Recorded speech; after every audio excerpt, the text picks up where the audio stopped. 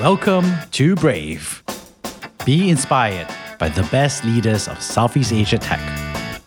Build the future, learn from our past, and stay human in between.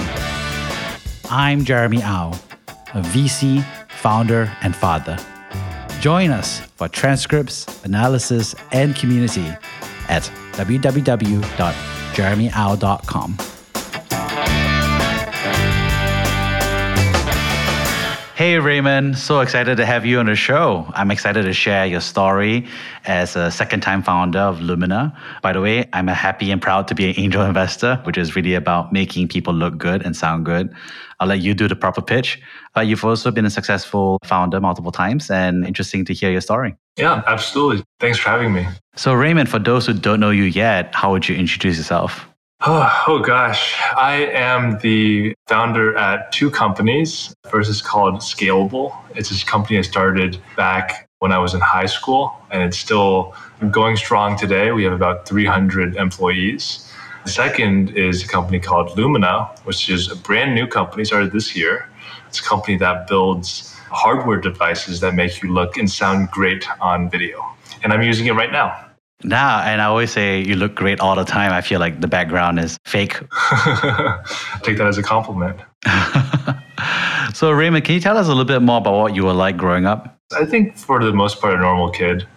At age 16, I think something happened. For some reason, I just got the entrepreneurial bug just really early on in my life. The first time I experienced it was when I was in high school. I was ordering t-shirts for a high school tennis club.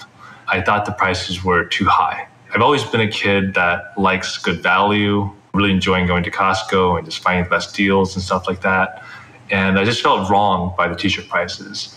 I decided to make it my own project to investigate why prices were so high. And eventually I came to the conclusion that there's just a really big opportunity here. And I felt like I had to go after it. I felt like I had to solve it first and foremost. That led to the founding of my first company, which started out as like a t-shirt company, but became like a e-commerce company. Tell us more about what it was like to be a founder birthed so early. I didn't really think of it as me being a founder until kind of after the fact.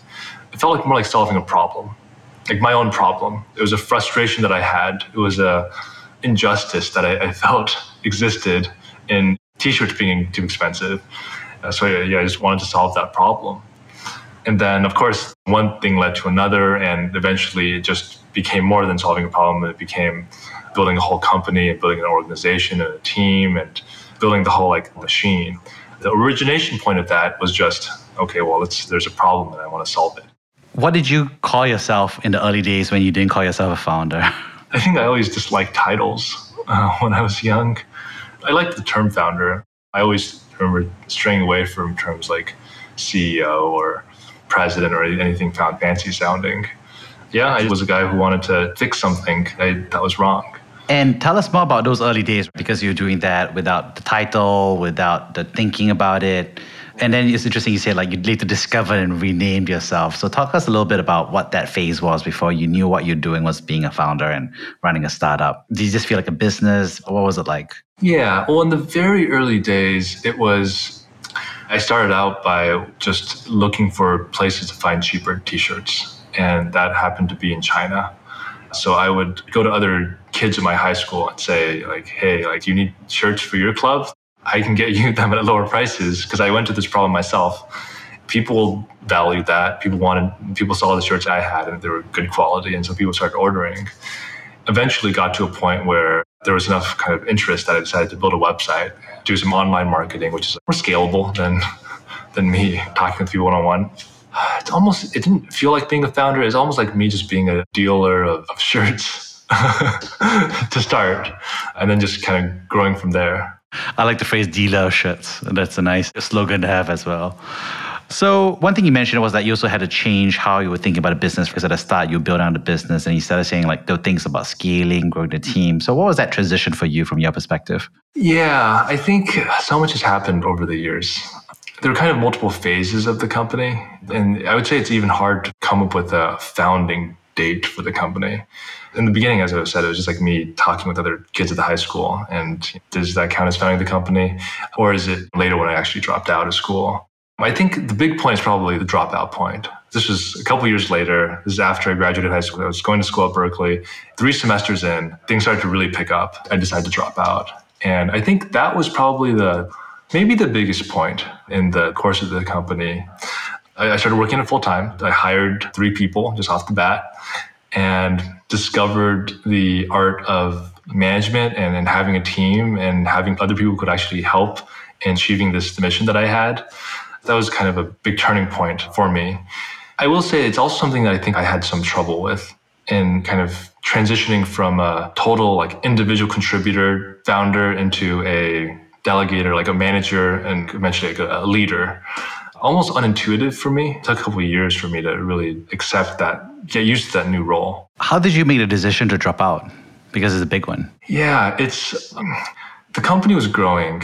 I remember in the back of my mind always thinking, okay, maybe I'm one of these people that'll drop out of school. Throughout high school, throughout middle school, it felt you're used to being in school and you're told this is the path to be in. In the back of my mind, am I one of those people? And is that going to be me? Very interesting thing is that I wasn't the one that brought up the question. It was actually my mom came to me one day and she was like, Raymond, you seem to be really focused on your work, so much so that you don't really care about school at this point. And why not just make that official? Why not just drop out? I had hesitations, obviously. There was a lot of unknown, such an uncertain path. The way she framed it was simple. It was very persuasive, and I did it. Wow, your mom recommended. That's right, yeah. I feel like that's contrary to my parents and my mental model of how parents work. And so, go ahead. I was lucky. I was very, very lucky, I think. Obviously, I was at UC Berkeley as well, so go Bears in a sense. But it's a big decision, and I think a lot of people at university also think about dropping out, especially if you're a founder. Looking back on it, obviously, you have the benefit of hindsight. You've grown a company to 200 people and so on and so forth. But for people who are making that decision about whether to drop out or not, I'm sure you get the question all the time. How would you advise them to think through the process? I give different advice depending on the person. I'll just share both of them, both pieces of advice. So the way I did it was actually a safer way to do it. I did it when there was already revenue. And even if the company didn't do extremely well, I'd be able to survive. And there was some income coming in. That's a safe way to do it. I feel like for students in school, don't utilize the opportunity to take that chance while in school. The least risky time to try to start a company is when you're in school. And I think many people don't use that opportunity. Anyways, that's how I ended up doing it. At the same time, I also believe that if you're completely all in on something and there's no going back, that increases the chance of success. So I think if someone is serious, they're mentally committed to starting a company, they should just drop out. Get this idea of having a normal kind of education, just get the idea out of your mind. I tell people to either try to multitask or just fully commit depending on the nature of their idea. Yeah, so I kind of give 2 pieces of arguably contradictory advice on those. Well, it's not really contradictory because basically it's saying if you have a good idea and you have revenue that proves that there's traction, then you lean more towards saying, why not give it a shot versus the opposite. That being said, do you have any regrets about not going to university and finishing it off or school life? Overall, I'm very happy with the decision, but I definitely think college is special in many ways. You get to meet a lot of people that the nature of the interactions in school is very different from what you get afterward. And it's kind of a one-time benefit that you get that if you miss out on it, that's it. Yeah, life is about trade-offs. So one day you have kids and they're going to be hearing about this story about you dropping out and they're going to make a decision about going to college or not. How would you help them think about it or prepare for the process? Oh man, when it comes to my own kids in the future, in general, I'm skeptical of the cost and the length it takes to get educated. So I think on a societal level, I think it might be better if education were both less expensive and shorter.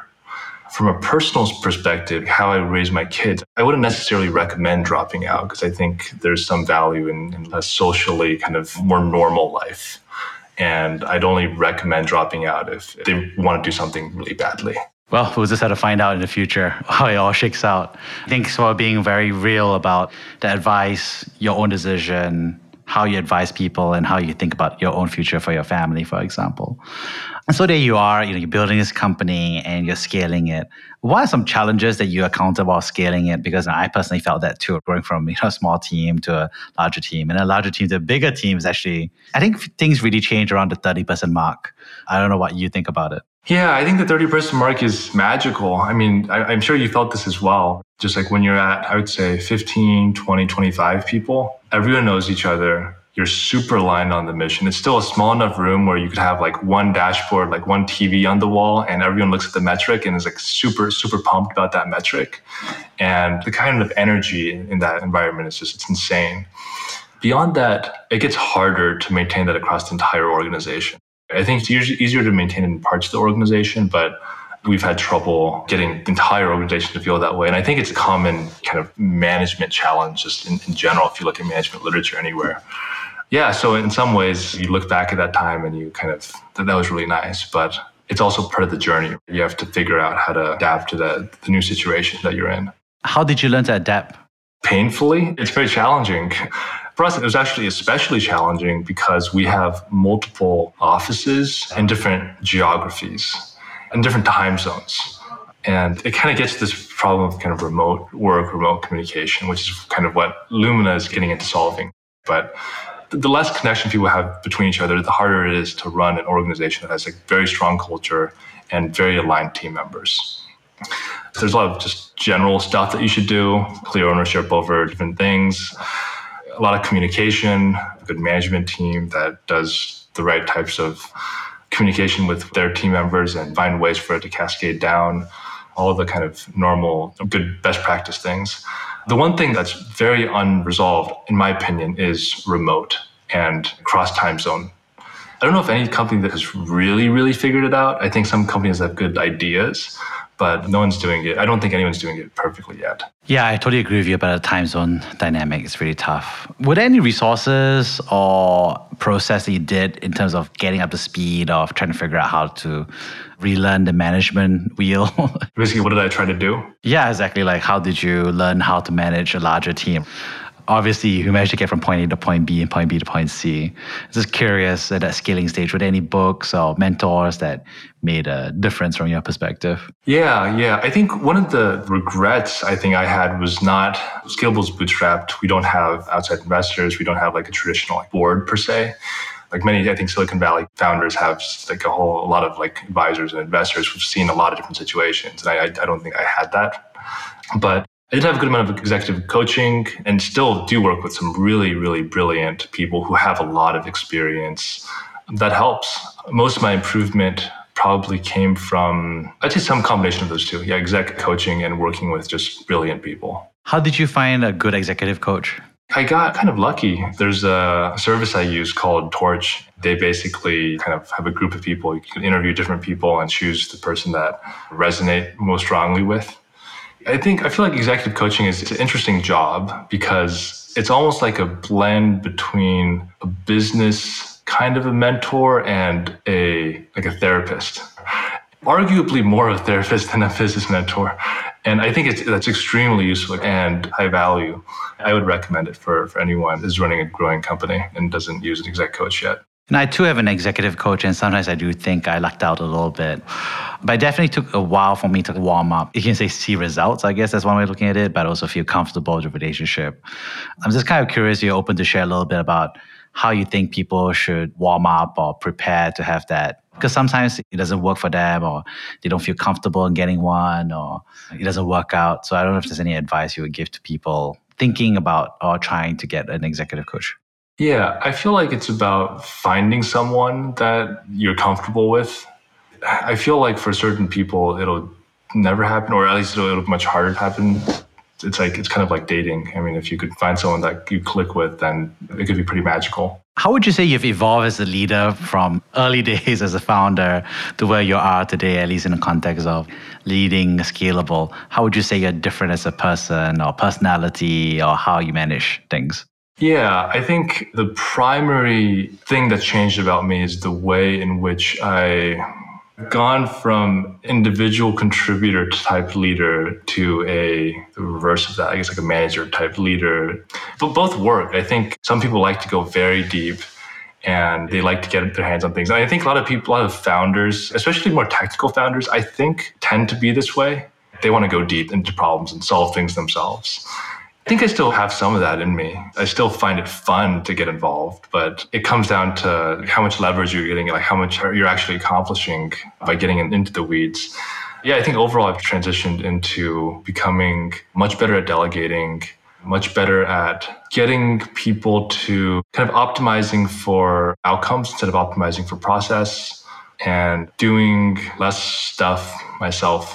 That's like the biggest struggle is doing less stuff yourself, I think. Yeah. It's a struggle. This just feels criminal. You spend all your time doing all the stuff yourself as a founder, and then the reward for being successful in doing that stuff is you have to do less stuff yourself. And that's why you have to found another company. So that's a good segue. So why build a second company? I mean, you know how painful it is. You know how much work it is. Why are you off to build a second company? Very painful, and especially the type of company. Second company is also a difficult company to build. We're building a hardware product, but it's actually the same story format, I would say, which is it was a personal problem that I faced at Scalable. So we were talking about how as the org expanded, we needed to figure out how to communicate better across offices and across geographies and time zones. One of the limiting factors was just how you could present yourself on a video call.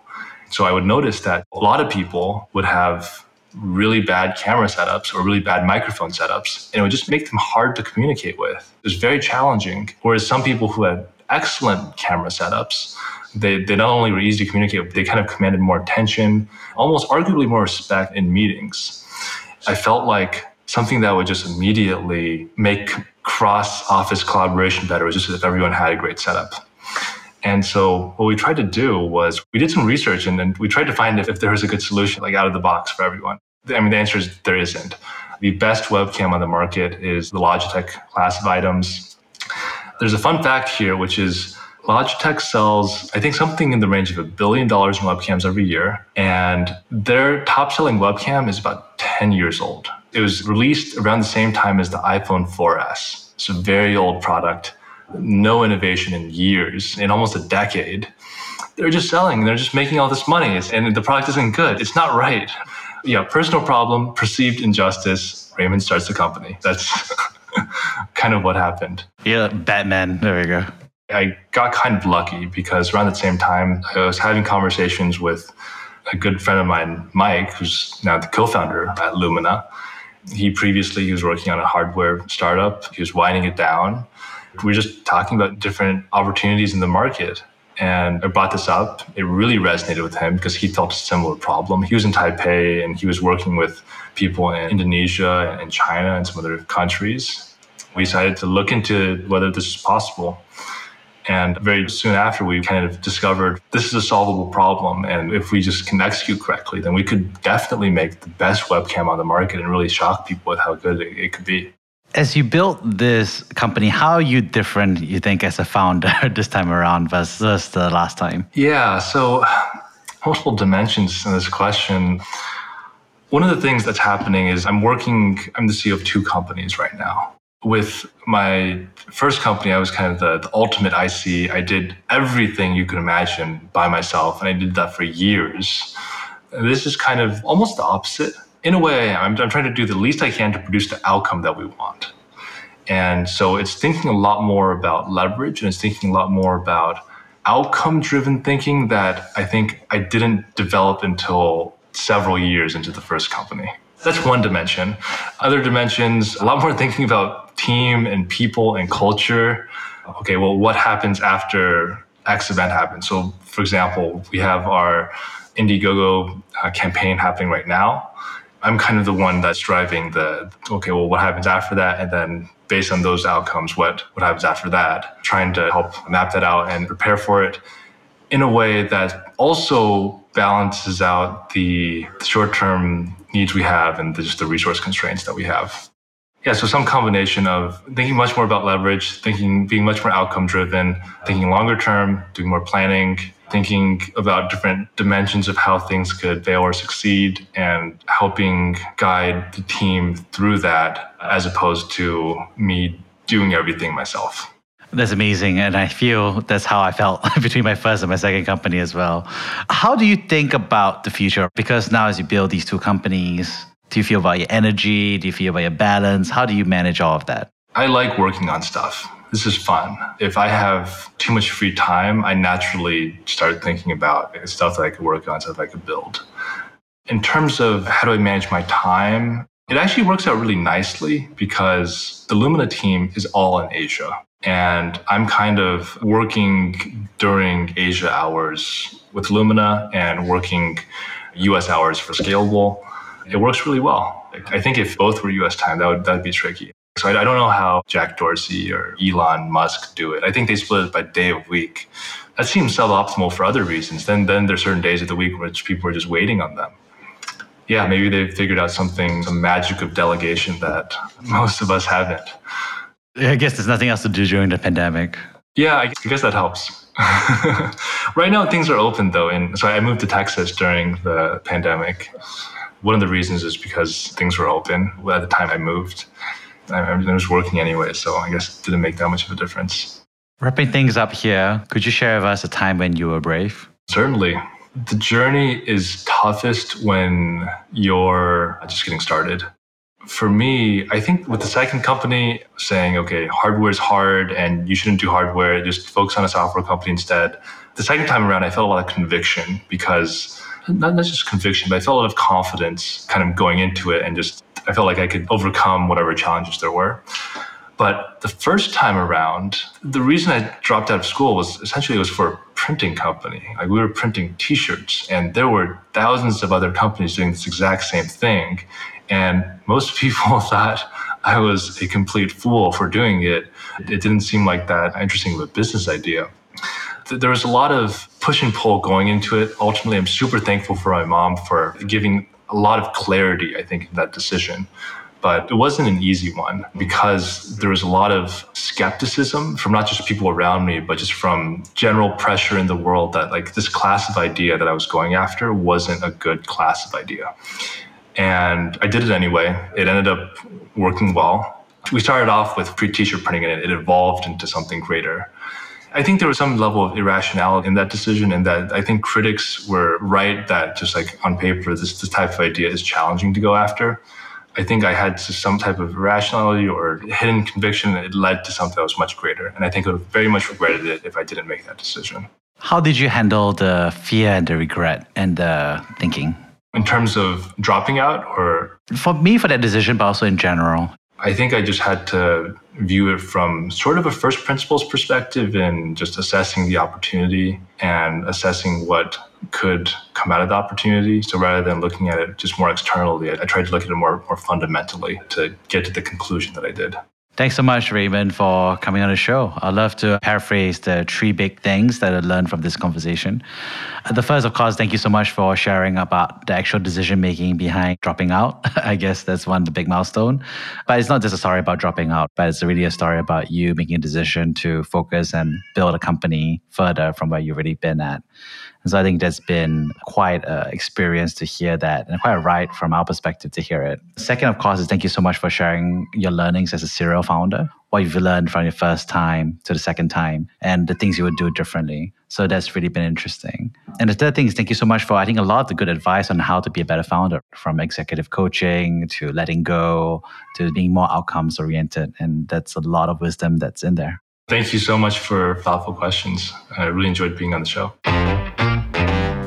Thank you for listening to Brave.